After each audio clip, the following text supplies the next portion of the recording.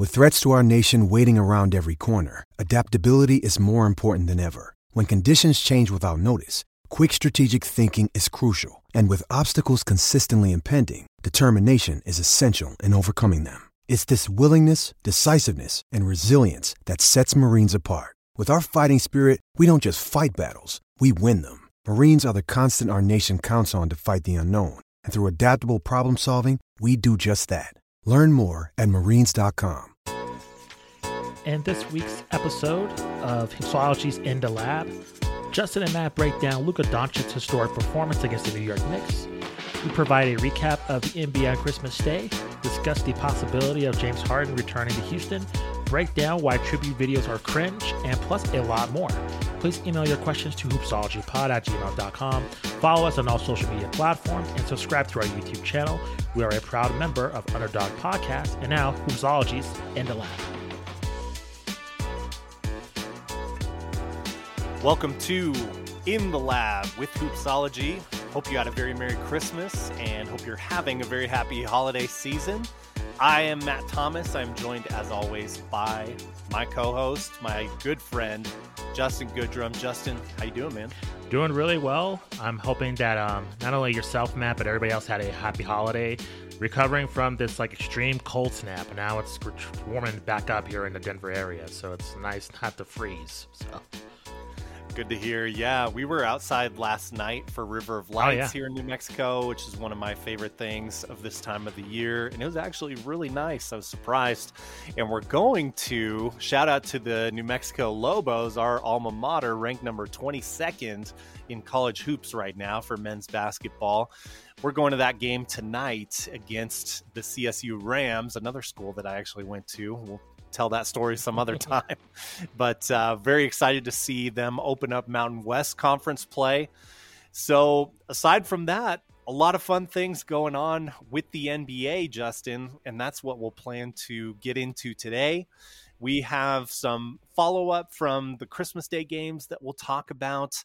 We've got an awesome rivalry that is really kicked into fifth gear, I would say, in the NBA that we'll talk about. But I want to lead off, as you know, Justin, with this monster line that Luka Doncic had just last night against the New York Knicks. Why don't you tell our good listeners about that line? Yeah, for sure. So this took place last night. The Knicks taking on the Dallas Mavericks.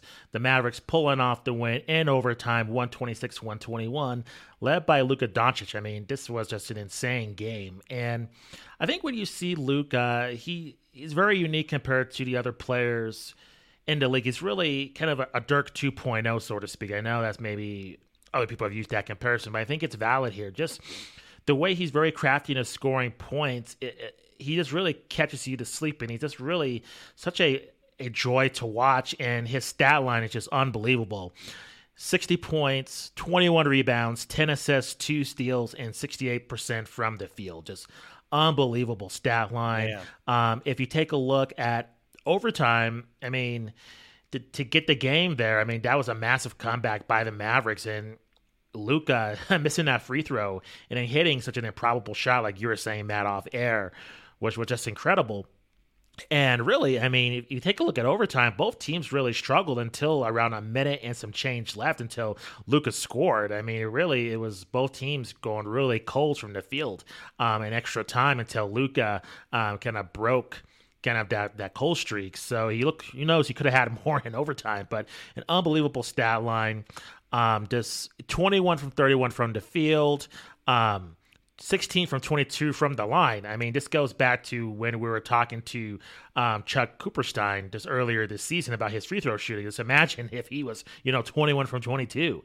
I mean, just if he's improved upon that, it'd just be unbelievable. So he tops the franchise record that Dirk set. That was 53 points back in December in 2004. So just an unbelievable performance by Luka. Absolutely. By the way, I forgot to mention at the start of our show, we're going to be talking about some odds as we do with our season check-in episodes. We're going to be using bovadasportsbook.com for some of the numbers that we're listing here. So just so you guys know. And one of the things I wanted to mention with this is looking at the most current ratings or most current odds, that is, for MVP, Luka is now tied in first with Jason Tatum at plus 275 on Bovada. So yeah, and I mean, this game only adds to that resume there. I mean, a really big standout game. I think, you mentioned the field goal percentage, which is just incredible when you have a high volume performance like that. I mean, this is like, you would need to put in real effort on NBA 2K to like put up a line like this, I mean, unless you're coasting on the rookie mode or whatever it is.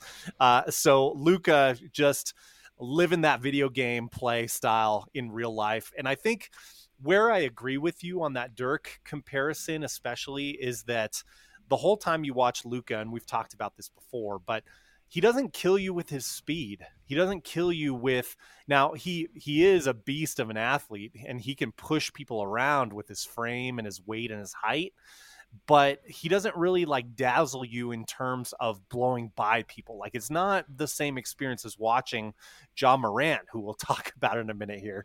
But it's super impressive because he still just gets where he wants to go. There was this timed alley-oop that he had with Dwight Powell.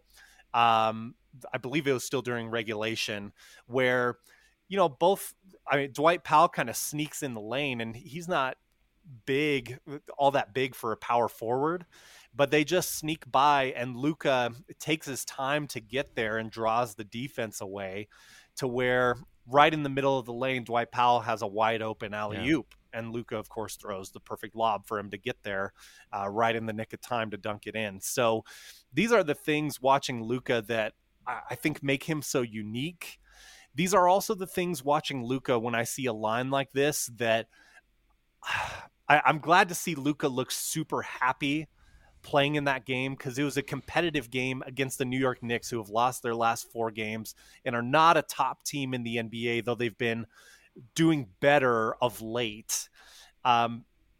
So I wonder, again, the issues like we talked about with Casey Kiernan, the sustainability of this model with Luka and how far they can go in the playoffs, whether the Western Conference Finals was a trend that will be commonplace, like the Mavericks are going to be really familiar getting there, or was that just an outlier last season? Now, it's easy to go in favor of Luka's just so incredible when he drops a line like this, but is it sustainable in the playoffs? I think is still the main question. I don't want to detract from his incredible historic line. We don't see things like that. We've never seen something like that in NBA history. But these are still the questions that remain. So looking forward to see what the Mavericks can do there. Any other thoughts on Luka? No, your concerns are valid. I mean, we've seen in the playoffs where teams tend to tighten up defensively the deeper the playoffs go, and teams are going to be focusing on Luka. He's going to be the main focus. Who on the Mavericks is going to kind of take that number 2 spot when Luka is struggling? When, Luka's probably going to get 20, but at the same time, he's going to be neutralized. Who else is going to step up in that situation? And that's the questions that we have in terms of the Mavericks, going to the finals and winning the championship. Now, let me pull this up here. The Mavericks have been climbing in the standings since we last looked at where they were. I believe they were 9th or 10th in the West last time we talked about them. They're 19-16 right now, so they are well above 500. They've won their last 4 games. Bovada has them, their plus or minus for the regular season at 45.5 games. So I think living up to expectations a lot more lately and riding the ship compared to their slow, kind of lackadaisical start in the season. They're not one of the top teams on Bovada to be in the hunt for the number 1 seed at this point. They are closer to being a play-in team than the number 1 seed based on the odds there. I don't think that's a surprise to anyone who's been watching lately and just knowing how this grind of the regular season goes. But, a good move for the Mavericks. overall the last couple weeks here. They've been making strides. So good to see from them. Should we move on to the Grizzlies? Yeah, for sure. Yes. So looking at the Grizzlies, this is kind of the second most, I think, recent hot story in the NBA coming out around Christmas time. Just before Christmas, we had an interview, a media appearance for Ja Morant, where he was asked the question, who are you worried about in the Western Conference, or what teams are you scared of in the NBA? Forgive me, I can't remember the exact wording of the question, but Ja Morant's response was, I'm fine in the West. I'm worried about the Boston Celtics. So, this falls. So the Grizzlies right now fall into this archetype that we've seen among NBA teams. They are the young up-and-comers. They were this last season as well. We've seen this, remember the Oklahoma City Thunder, when they had Durant, Westbrook, and James Harden on that roster. The Grizzlies are this new mold of the young up-and-comer, which is great for the NBA. These archetype-type teams are narratives that people are familiar with from the past that they can really connect to as fans. So this is an obvious shot at a few teams in the West.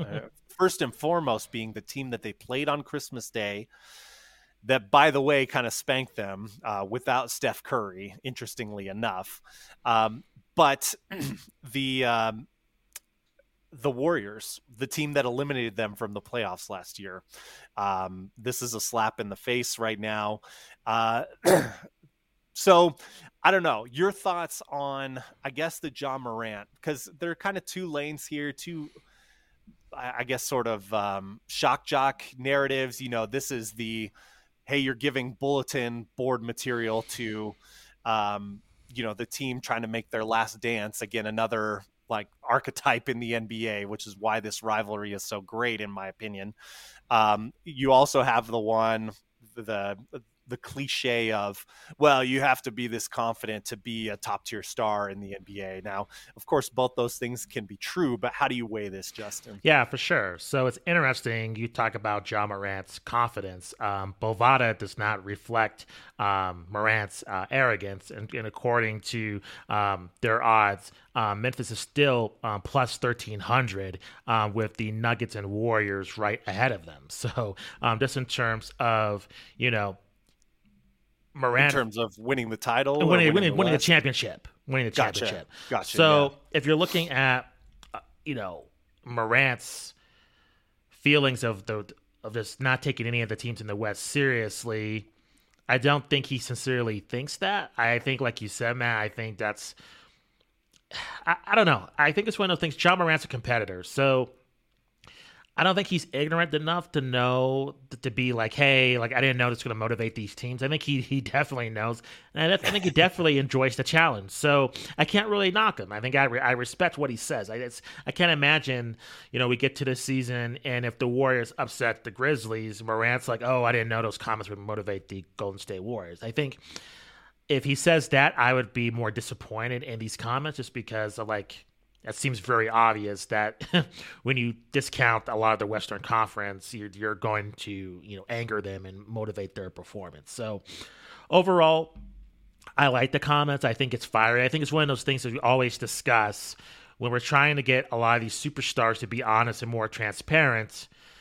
This is welcomed as compared to, in years past, just seeing a lot of the superstars just kind of play it safe and just say the same old thing all the time. This is really good to see and spice up, what's happening with, Memphis's rivalries across the Western Conference specifically. So I think this is good for the league. I don't have a problem with his comments at all. I think for Memphis, it's just a situation. Are they ready just to take on, motivated matchups each and every night? And I think even if Morant doesn't say that, like, I don't see these teams not being motivated to play Memphis at all. I mean, they're still a top team in the Western Conference. Yeah, absolutely. I agree with you in some aspects. On some things, I feel the opposite. I definitely agree with you that it's good for the NBA, to the point that I almost wonder if he was nudged into saying that by who? by his PR team I don't or think someone so. to get No, attention. Yeah, I know. I'd be I'm surprised. speculating here, Well, but it yeah. was like so perfect the way he said that and Sure. everything, and seemingly out of character for John Morant. Like, he's always been sort of the like super likable, everyone gets behind this guy, roots for him. This is the first thing that he's done, aside from maybe some dancing in the games, that have ruffled people's feathers in the wrong way. You know, the only thing that he's really ever arguably deserved criticism for are these comments here. I like the confidence. I don't like vocalizing that and giving bulletin board material. I do think John Morant believes that. I do think he is that confident in himself and his team that he feels like he can blast through the West. I don't think it's smart to say it, but I love that he did. And I love that when he was asked about it again, he didn't walk it back. He said he puts his stamp on it, which I think makes it better for us, the fan, and for the league, and for no love lost between the Warriors and the Grizzlies. So right now, Bovada is high on the Grizzlies, passing the Pelicans to be at least the second seed. It seems they are. So the Nuggets have the lead right now. We'll talk about them. Plus 160 to be the top seed in the West. The Grizzlies at plus 180. And it seems like with how the odds are, the Pelicans should slip a little bit here. Vegas is high on them, plus 450.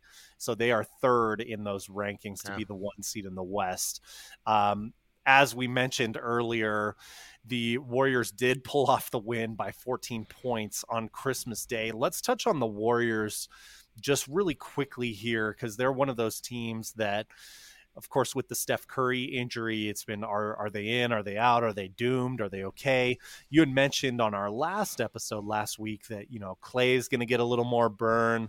Jordan Poole certainly got a little more burn. On Bovada, he's second right now in the six-man awards. So he's been playing well, as you and I both mentioned. We want to keep an eye on them. What are you thinking? I know it's been a short amount of time, and it's encouraging that they got that win on Christmas Day. But in terms of that team moving forward, and let me pull up their standings as well. They are 17-18 at the time of this recording, 4-6 in their last 10. They've won their last 2 games. Do you see this team kind of holding steady, being a play-in team, or do you see them being, you know, that 6th seed or greater when it's all said and done, you know, making these second half of the season predictions here? Well, I think we've seen a huge trend in the NBA, and it's an underrated storyline. I think we have discussed it, and I think our guests have discussed it. Really, if you drop a lot of games, you're going to pay for it severely. And I think compared to in years past, there's a little bit of buffer. I think there's easier to make up games, and I think the Chicago Bulls are learning this the hard way, just in terms of they're a very talented team, but they blow leads, and inferior teams beat them because they just can't get it together within the opening parts of the game for the Bulls. And I think the Warriors, I think they're a little bit of a similar situation, not necessarily in blowing leads, but in terms of just losing games to inferior teams. And I think coming up on their schedule, if you take a look at the Jazz, the Blazers, and the Hawks, I mean, to me, I think they need to at least, you know, go, I would say 2-1 in those games. And then I think they need to, you know, beat the Pistons and Magic. I mean, the Pistons and Magic, they have to win those games. Like, facing definitely inferior teams, they just can't lose those games. And they can beat those teams without Steph Curry. They have enough talent. And if they lose those games, I think that's a definite warning sign as to the potential of this team heading into the playoffs. Now, like you were saying with Bovada, it seems like Vegas is respecting them in terms of being an elite team come playoff time, and I shared their sentiment. But I have to admit, if they drop those 2 games, I know a lot of people say don't look into the regular season for looking what's going to happen in the playoffs. But if they drop those 2 games, I'm going to be highly concerned, because those are 2 give me games in my opinion against 2 teams that are definitely out of it, despite especially with the Pistons with Kay Cunningham being hurt. I mean, really. Other than Paulo with the Magic, those are 2 easy wins. And that's very rare to say in this day and age of the NBA. And it's concerning to me that you are making the Bulls comparison with the Warriors, and you're right. You're not wrong. Like, if you're a Warriors fan, you should be worried that Justin is comparing your team to the Bulls. I'm sorry, Justin. No disrespect. No. But it's an apt comparison. Very different teams. Yeah. But in terms of the situation they're in, you're right. And they can't really take games off. They can't really have this attitude that they've had in the past, that they can turn the switch on come playoff time and be okay. I know they're the defending champions, but we've had discussions, or at least I mentioned foolishly before they won that title last year, like, hey, the Warriors might be on their last legs. This was when you and I weren't sure how Klay Thompson, no one was sure how he was going to look coming off his injuries. And the Warriors, again, last year could have been the last thing with this group. I would say more likely, yes, this was the last finals with this group than less likely, because of the age of this team. Now, I'm not saying they can't do it again. I'm not going to make that mistake again in my predictions, but this team is getting up there as currently constructed. And it's going to be a huge test. Not a good team on the road, 3-16 this year. Brutal. And they've got plenty of tests coming up still on their schedule. Bovada has them as -120 for being play-in game participants.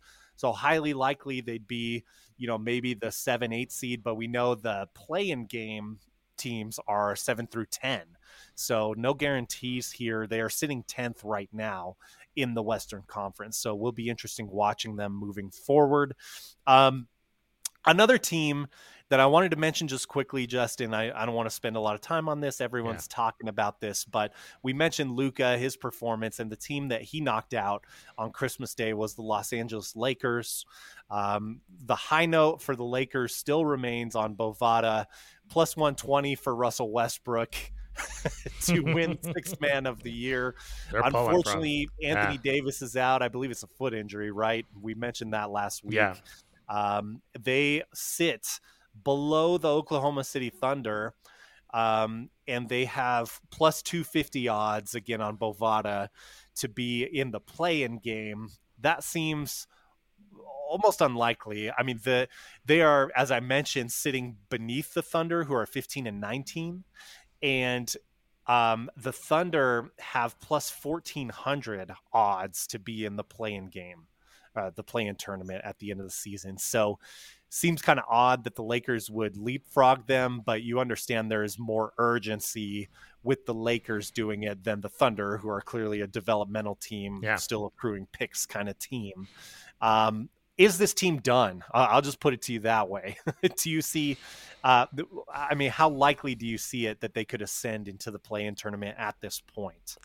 The Warriors, as we mentioned, are 17-18. The Lakers right now 14-20 for context. I think it depends if Anthony Davis returns or not. I think if he returns, if he is playing consistently, then I think they have an excellent shot, because really it's very unstable, because we had the standings there in terms of the bottom half of the conference. So, sure. When Davis was in the lineup, the Lakers were cooking. So, with those 2 players, they always had the potential to make a run if they're healthy. That's just if they're healthy. If one gets hurt, they're done. So I would say they'll make a run into the play-in game and fall just short, just due to injuries. But if they stay healthy, I think, they can make some noise in the play-in tournament for sure. I wouldn't rule them out if somehow they have a hot streak of good health. Totally. I'm with you. I don't see them making the play-in tournament. I'm going to say it now. I don't think the Lakers are climbing. I think they are done. We'll see if I'm wrong. We'll see if the Lakers can prove me wrong. I'm not going to rely on AD's health at this point in time. He does have to be amazing. You're right on the money there for them to make this play-in tournament alone. And it just feels like, what's your motivation for doing that as the Lakers? I know you don't have picks to play for and things like that, but it just seems to me like there might be this vibe of like LeBron's already missed the playoffs at this point, so you're not endangering a historical streak or anything like that. So it seems to me as we approach the end of the season, the attitude's going to be kind of like, Yeah. I mean, not out loud verbally, but I think the body language on this team might just be, It's been rough. No, We've true. got a rough year. We've killed Russell Westbrook's spirit. We brought it back off of the bench, thank goodness. But I think we're done here. Yeah. I think that's where we're going with this. No, I agree. Another big story that I want to throw off of you, and then we can take one more look at the standings here before we wrap up.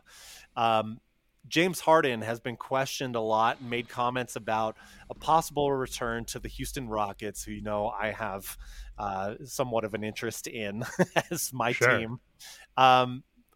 What are your thoughts on this situation? I mean, for one thing, James Harden would need to, I believe he has one more year as a player option on his contract. So he would need to opt out of that and then sign on to a Houston Rockets team that you and the listeners will remember. He left on very, very chaotic and tumultuous grounds and circumstances. I mean, missing practices under brand new coach Steven Silas, disrespecting him, disrespecting the franchise, coming in out of shape. Some like controversies around the COVID and all that was going on at the time that I don't really want to talk about.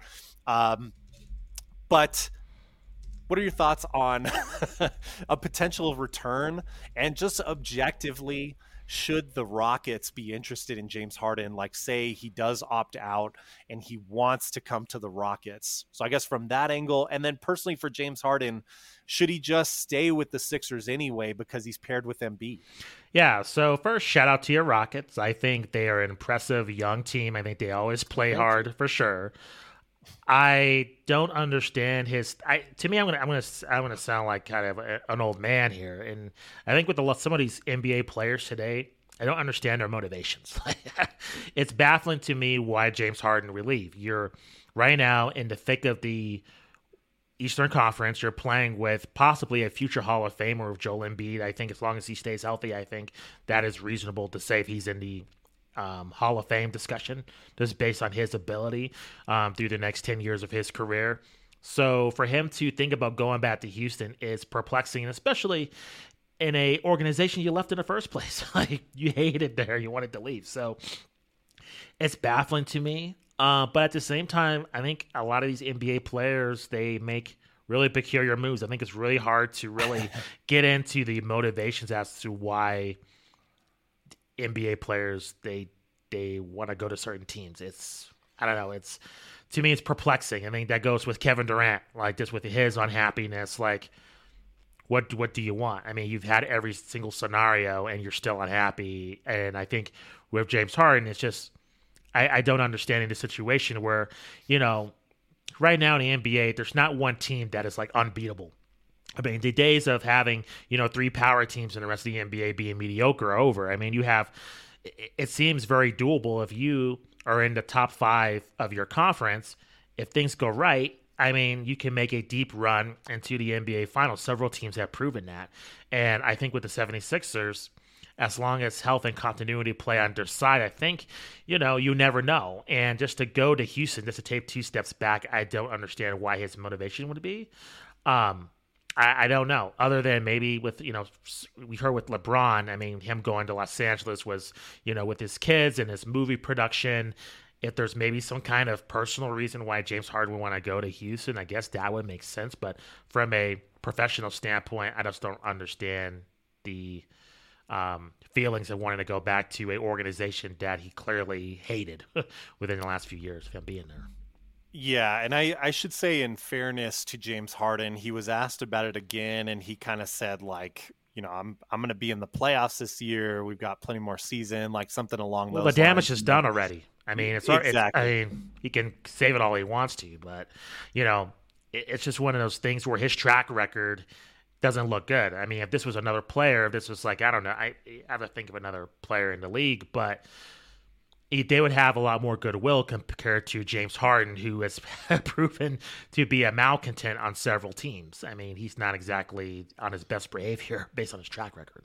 So. And has not had the success in the playoffs. No, not at all. No, good points. And I think his focus, in terms of his legacy, like he's put up monster stats.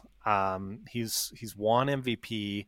He arguably should have won a second MVP over Russell Westbrook, that triple-double year. I think James Harden really had the better numbers. It was just everyone was so enamored with Russell Westbrook and the incredible effort he was putting up to his credit. But you could argue he should be a two-time MVP. So the last thing he needs on his NBA career at this point, and granted, he's not as old as we tend to seem to frame it in context. Like it seems like everybody talks about James Harden like he's like 37 years old, but I believe he's 32 or maybe 33. But he has gone to the lane a lot. He's taken some hits, and he plays as an older type of player for his age. So his focus should be on winning the championship. And I think, as you were alluding to, his chances are much better on the 76ers. Now, some numbers here. Embiid is 6th place on Bovada in terms of odds for MVP. Interestingly enough, the Sixers have better odds to make the play-in tournament than they do to be the 1 seed in the Eastern Conference. But I think that's more of a statement on the dominance of the Celtics and the Bucks than the instability or, lack of talent or lack of performance on the Sixers. Because you look at the Sixers, they're sitting at 5th right now at 20-13 in the Eastern Conference. And the Celtics are at 25-10. So they're really not that far behind them. The Celtics have played 2 more games than the 76ers. So just behind them. Things are still crazy in the Eastern Conference right now. So many talented teams here. The Raptors, who we've talked about, who have been kind of a hot and cold team, a little more on the cold side of late. They're sitting at 15-19, right at that 10th place threshold. And they are one of the top ranked teams, again, in terms of the odds on Bovada to be in that play-in tournament. So look, backtracking here, going back to James Harden, I want to talk about from the Rockets side of things. I don't understand this from this angle either. There are a lot of fans on Twitter and media folks on Twitter, a lot of people that I get along with, a lot of people that I follow and follow me back. So I'm not trying to disparage anybody, but I don't know why you take James Harden back if you're the Houston Rockets. Agreed. When you have Kevin Porter Jr. is lighting things up. Maybe he's not a point guard. We'll see. But even if he's like your 6th man eventually down the road when you get a true point guard, some people might kill me for saying that even, but why would you bring James Harden into this mix when he's doing similar things that Jalen Green and Kevin Porter Jr. are doing, for one thing? Why would you bring James Harden in when he had these bad habits while he was in Houston, and he can now teach these habits to the youth movement that you have going on that team? I mean, if you didn't want to play John Wall all of last season, you benched him when he is more of a point guard figure. Why would you bring James Harden into the mix? Agreed. And the reason is emotions, because you had him there for so long, because he has so many franchise records and put up so many stats. But emotions is not a good reason to bring a player back into the mix. It's true. And I'm sorry, the Rockets should not have played him a tribute video when he came back to visit. And the Rockets should not take him back now. I'm sorry. We had our chapter with James Harden. Do not bring him back. Can I cut you off real quick? Yes. So is the tribute video kind of played out? Because Jalen Brunson got a tribute video when he I was like, that's very classy. But I'm like, how long was he there for? Why? I was like, what's with the tribute videos here? Like, Derrick Rose, I get. Like, Derrick Rose was a Chicago icon. He meant a lot to the city. He won MVP. He won MVP. That makes sense for, like, Jalen Brunson to get an MVP. I mean, they treat him like an MVP with the video, but to give him a tribute video, I think, is ridiculous. The same thing with James Harden. I think it's ridiculous. You're right on the money. I don't say this often, but dude, it is one of the things in the NBA that is cringe. It is cringe when some of these tribute videos happen. And to me, look, James Harden, the stuff he did in Houston was incredible.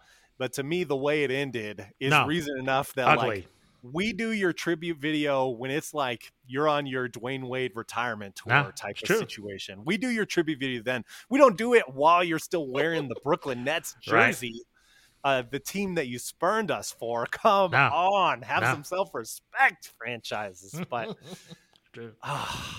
but I digress.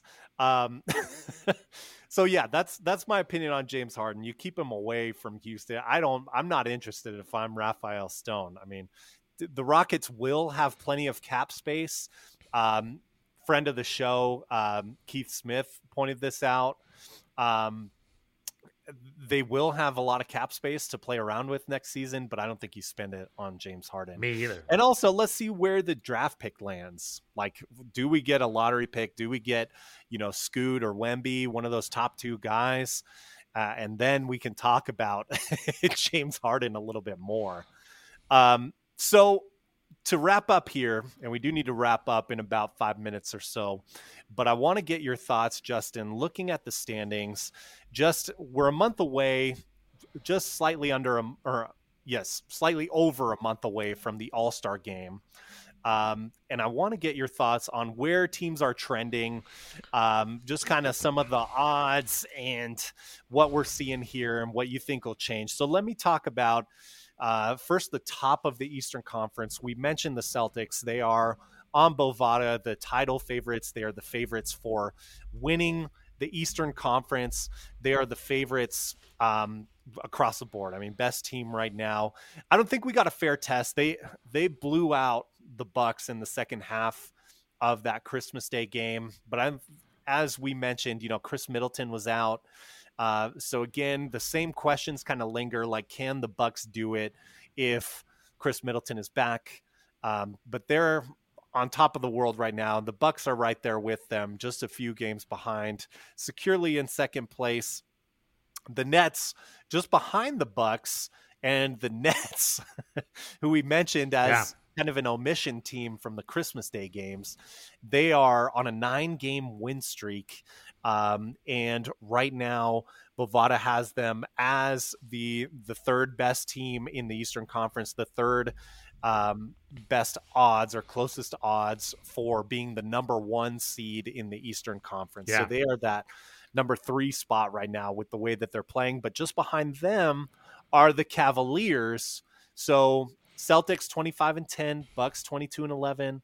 Nets 22-12, Cavaliers 22-13. So it's very tight there. And then we mentioned the Sixers at 20-13, not far behind either. So that top 5 is nice and close. Then you have next level: Knicks, Pacers, Heat, Hawks hovering right at 500 or just above it for that 6 through 9. A lot of drama in Atlanta right now with Trae Young. That's one thing we didn't touch on, but that's going on that we all know. And then you have 10th and below with the Raptors, Bulls, Wizards at 14-21, drop another level far below the Bulls. Then the Magic in your developmental teams, Magic, Hornets, and Pistons with the worst record in the NBA at 8-28. Trends for these teams moving forward. I mean, do you see anyone changing their standing significantly out of those teams in the East? I would say the Heat. I think that is a team to watch out for. They are always underrated and fairly inconsistent. And so I think that is going to be a squad to see if they can move up, because to me, I think it's obvious that the Celtics and Bucks are legit, and they're going to be fairly consistent in terms of, beating inferior teams and then winning more competitive matchups against elite teams in the NBA. I think as long as Durant and Irving are healthy, I mean, I'm not surprised of the winning streak. And I think getting past all that controversy, I think we're finally seeing the Nets come into true form there. I think what's also interesting is with the Cavaliers as well. I think they have proven to be fairly stable under the leadership of Donovan Mitchell. And I think that is something not to take for granted. I think looking at the others, I just don't see the Bulls or Wizards or Raptors really making a move to the top half. I don't. And with Chicago, it's tough because in years past where I can easily say, hey, they have an inferior roster, the Bulls have, I think, a solid roster of talent. It's just that really mentally, and I think it kind of points to Billy Donovan as well, they're just not mentally tough enough when it comes to the beginning of games. And you can't just every game there's a massive lead that they're in. It's 15 points, it's 20 points, and against top even mediocre teams in both the Western and Eastern Conference, it's unacceptable.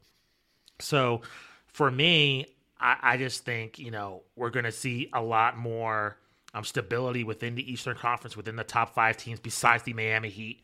And I think the West is where you might see a lot of teams just flip-flop. I think we've already seen it with the Utah Jazz having a hot start now. They're at the bottom of the conference. So I think a lot more parity is probably likely in the West compared to the East. Yeah, I like that you mentioned the Heat because they had, even by their standards, a super slow start to the season, and now they're at 500. I would expect them to ascend. I would expect the Knicks, who are on a 4-game losing streak, I think the wheels are going to fall off there a bit, and they might be fighting just to stay in play-in tournament relevance by the time it's all said and done this season. I also think the Raptors, the Bulls, and the Wizards, who you mentioned, and who are 10, 11, and 12, respectively, are the trade bait teams. And then I'm curious to see what the Pacers do sitting at 7th, a team that we assumed wouldn't even be sniffing the play-in tournament. It does seem like maybe that team is going to stay together after all.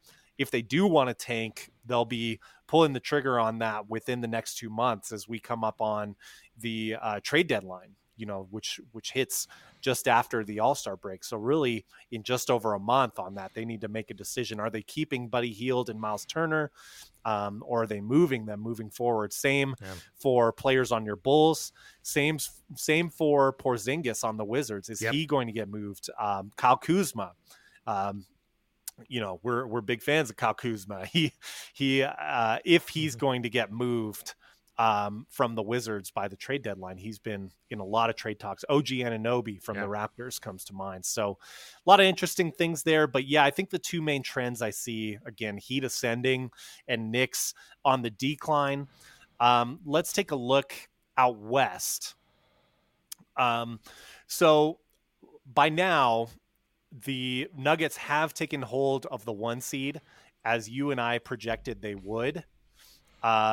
And on Bovada, your odds for the West seed, number 1 seed, that is, Nuggets plus 160. So best chance of maintaining that. Grizzlies plus 180, Pelicans plus 450. I know we mentioned this earlier in the show, but I wanted to mention also that Phoenix plus 800. They are the 4th ranked teams in terms of odds in the Western Conference to take that number 1 seed. They've been on a bit of a slide lately, 4-6 in their last 10, the Suns that is. But the Nuggets firmly holding on the 1 seed, 8-2 in their last 10 games. Pelicans at number 2. And could be in position to get a high lottery pick, as we've talked about. The Grizzlies, number 3, projected to go up to that 2 spot by Vegas. Clippers sitting pretty at the 4 seed, getting a little bit more momentum. Frustrating team because you never know, as we talked about with Andrew Greif, you never know who's going to be rolling out on the court for this team, but they're getting it done by committee well enough for 4th in the West, which is pretty impressive. Suns in 5th, Mavericks in 6th at 19-16, Kings in 7th, 17-15, Trailblazers 18-16, Jazz 19-17, Warriors, as we mentioned earlier, in 10th, 17-18, and then you've got the teams that are going to be struggling to make it. The Timberwolves, who made that big Rudy Gobert trade, disastrous season so far for them, 16-18 in 11th place. Thunder behind them, then the Lakers, then the Spurs, and the Rockets in last. Both of those last two teams definitely in tank mode. Thoughts on the West in terms of trends, teams that might be climbing compared to where they are now or falling compared to where they are now? Yeah, I see a lot of parity. I think really the Nuggets are the most consistent team in the West. We'll see. We'll have to take a look at the Suns. I mean, that does have to be fairly disappointing, them being the 5th seed there. But I think there's tons of parity. I mean, take a look at, the Kings are only 4.5 games out from first place. I mean, that is not an insurmountable task for a lot of these teams, and along with the Trailblazers and Jazz as well. And even with the Warriors' struggles, I mean, Bovada has them still within the conversation of still winning the Western Conference. So it is very tight in the West. And if I'm being honest, I don't know. I think other than the Nuggets, it's really hard to predict. I think, to me, I'm never a believer of the Clippers. I think they're a fraud team. Always. I mean, we have this discussion most years. Everybody picking them. I think they're a fake team. But other than that, I really am optimistic about the rest of the teams. I think it's going to be interesting to see about the Kings, where they go, the Trailblazers. Like, there are a lot of teams there that are new to be in that 1 to 8 mix. Are they legit or not? We'll have to wait and see. Yeah, I think so. We talked about us not feeling the Lakers. The bottom of the conference is pretty obvious. Let me ask you about some teams of interest, because I think the Rudy Gobert experiment, as I mentioned, has gone poorly in Minnesota. Where do you see that team going? I mean, do you see them making the climb and like living up to what their roster was supposed to be on paper? Or is this going to be another disastrous Minnesota situation where this franchise goes back into irrelevancy again, even though they really didn't climb out of it just yet? So it's over before it starts. No, it's tough. I mean, if you take a look, last season, he averaged, 15 points, league leading 14 rebounds, 2 blocks. This season, his numbers are down. Not dramatically. They're 14 points to about, 12 rebounds, 66% from the field compared to 71% last year. And his blocks are down. It's tough. He's in a new team, and I think that it takes time for new players to acclimate to a new situation. So I don't want to be too harsh. I think it's one of those things when you have, Karl Anthony Towns, who plays, he's a bigger guy, but plays further away from the basket, and Rudy Gobert, what he brings to the table. I think it's willing to say it's time to give him some chemistry, for that chemistry to really take hold. But, at the same time, Matt, I always, bringing it up lately, but I think you take a look at Chicago, and it's one of those things where Zach LaVine is like, you want to pay an all-star all this money to lead you to the promised land when in your heart, this guy's not an elite player in the league. And I think where Karl Anthony Towns, I think that's the case with him. Due to different reasons, maybe injuries, but, as this guy being a franchise player, I just don't think that's the case, compared to maybe like an Anthony Davis who's injury prone, but when he's out there, clearly he could be an MVP candidate, as well as Joel Embiid. But I think with Karl Anthony Towns, he's just not an elite player in this league, and I don't think Rudy Gobert is going to really help that, unfortunately. Yeah, and it seems like he's been in a lot of talks about hypothetical trade discussions, and it seems like he would be the player to move, because you have Anthony Edwards, who is like the youth movement of the team, the future of the team. Karl Anthony Towns, it seems like, Jimmy Butler just like mentally wrecked Karl Anthony Towns. Yeah. Like it was just over once Jimmy Butler kind of started calling out Karl Anthony Towns and that franchise and left them, I believe, to go to Philadelphia at that point. Just kind of ended things. I don't know. Just seems like there's a mental toughness that's lacking. Defense doesn't seem to have really improved in spite of adding Rudy Gobert. And I don't blame that all on Rudy Gobert, certainly. but you're not going to get value back trading Gobert. So be interesting. I mean, it's kind of like a prove it or lose it situation in Minnesota there. For whatever reason, I also feel like the Trailblazers, I don't know if what that team is doing is sustainable. Do you see the Suns moving up past the Clippers to get home court advantage when it's all said and done? Or where do you think the Suns are going? And we can end on this because I know we got to get out of here. But that's the team that kind of perplexes me right now. Me too. And they're not far off. Nuggets 22-11, Suns 20-15, first compared to fifth. So you see how tight it is there. But this is the team, of course, that had the best record in the NBA last season. It was kind of expected to do their thing to finally get that championship for Chris Paul. Have we gone past the point that they can do it? Well, I think to the Suns, I mean, it lies with Chris Paul in terms of he's the glue of the Phoenix Suns, and he is the massive X factor. And when he's hurt, I think you see this team have issues. And so I think this comes down to his health, really. And which that's, like you said, is a question mark. I don't really know. I think if you're to really force me, I do think they'll leapfrog the Clippers. I have a lot more faith in the Suns in the regular season based on their track record since the pandemic compared to the Clippers. So, I mean, if you force me to pick, I'm going to go with the Suns to leapfrog them. But to me, just based on this season, it wouldn't surprise me if that doesn't happen. But, if you force me to pick, I'll take the Suns over the Clippers. Yeah, I think I agree with that. It kind of feels like fourth place in the West is their ceiling, though. Yeah. I don't know that they'll get over the enthusiastic and young Grizzlies and Pelicans. I mean, unless, God forbid, there's, an injury, which you can never predict those things. But it seems like fourth is their ceiling to me. And it seems like they might still be able to do some damage in the playoffs at that ranking, because they would face the Nuggets in the second round. And they've been successful against the Nuggets in the postseason in the past. Now, this year could be a different story, and that home court advantage could pay off for the Nuggets. But remember, it was Suns in 4 last year in the playoffs. Yep, sure was. So an interesting team, though, because it does feel like they've gone down a level.